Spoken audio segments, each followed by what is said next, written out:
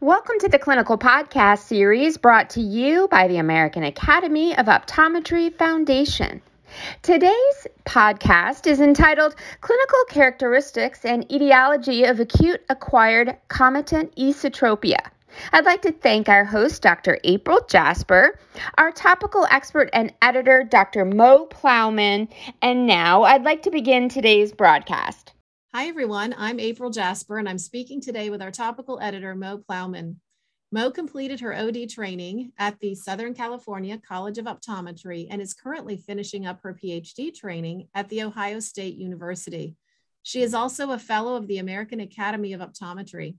Today, she will be discussing the March 2022 Clinical and Experimental Optometry paper entitled Clinical Characteristics and Etiology of Acute Acquired Comitant Esotropia by Meng et al. All right, you ready, Mo? I'm ready. So let's start at the very beginning with the basics. How were the patients identified for the study? So this paper was particularly interesting to me because I feel like the acute acquired comitant esotropia, or AACE, is something that's been talked about a lot recently in the pandemic, with everyone being on their smart devices or doing a lot of near work. But interestingly, this group comes from a pre-pandemic time period. The last patient was seen in the fall of 2019, and they were all identified from a chart review of a hospital-based clinic. They looked at over their records for about a year and a half range, and they found 51 patients with this condition. They all presented with diplopia, acute onset. They had to have 20/20 visual acuity in each eye to be considered, right? We're not looking for any kind of amblyopia where there's maybe a decompensated strabismus. And then they had to have no other abnormal eye movements, and then to have been followed up by the clinic for at least 4 months to be considered for the discussion. So what were the general characteristics of the patients? So the age range was from 8 years old to 55 years old, but on average, everyone was at 24 years old was the average, and it was kind of tightly clustered around that like young adult age. The majority of them were myopic.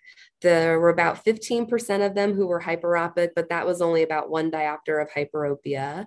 About half of the population of patients were students, and the majority of others were a near work intensive occupation. So kind of like I was chatting about a little bit earlier, you know, with a lot of near work, we think that that's associated with the onset of AACE. And the average amount of near work reported daily from this group was 9 hours a day.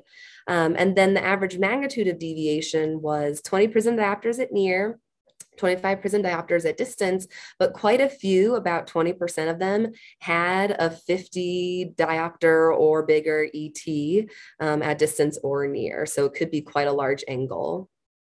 You said they were followed up. So what kind of care did they receive or treatment in the study? Yeah.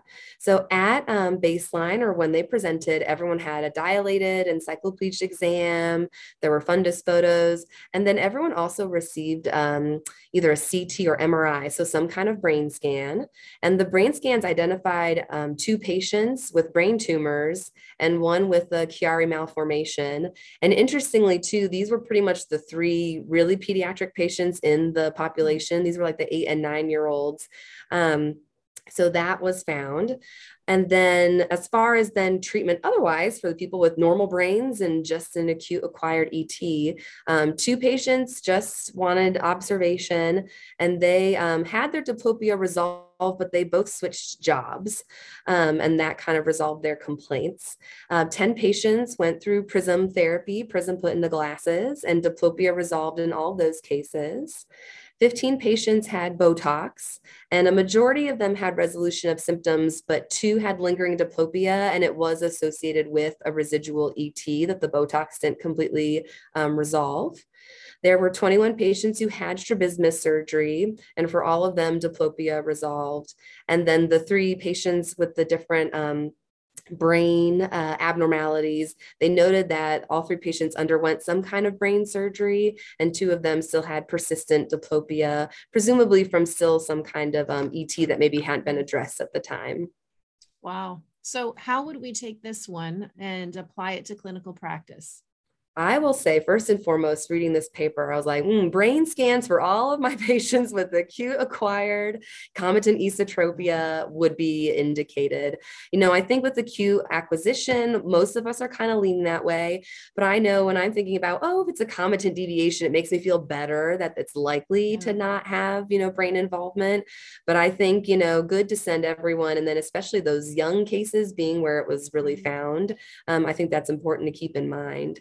I also, thought it was interesting that there was some resolution of symptoms seen without intervention, those 2 people who switched jobs, but there's not really much about whether the ET itself resolved or not.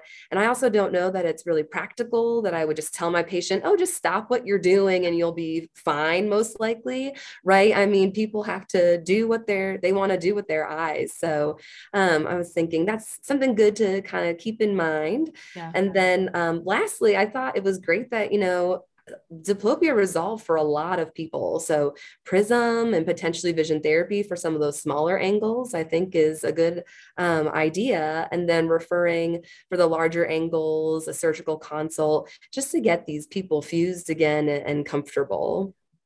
Wow, I love it. I this one at first, I didn't quite know how we were going to take this one for how to utilize it in clinical practice, but you're absolutely right. There's so much to learn, and that is the beauty of research. I think it's fabulous. Mo, thank you. It's a joy to be on these with you. I learned so much. I know everybody does that's listening. Thanks, April. And a special thanks to Cooper Vision for their educational grant to make it all happen.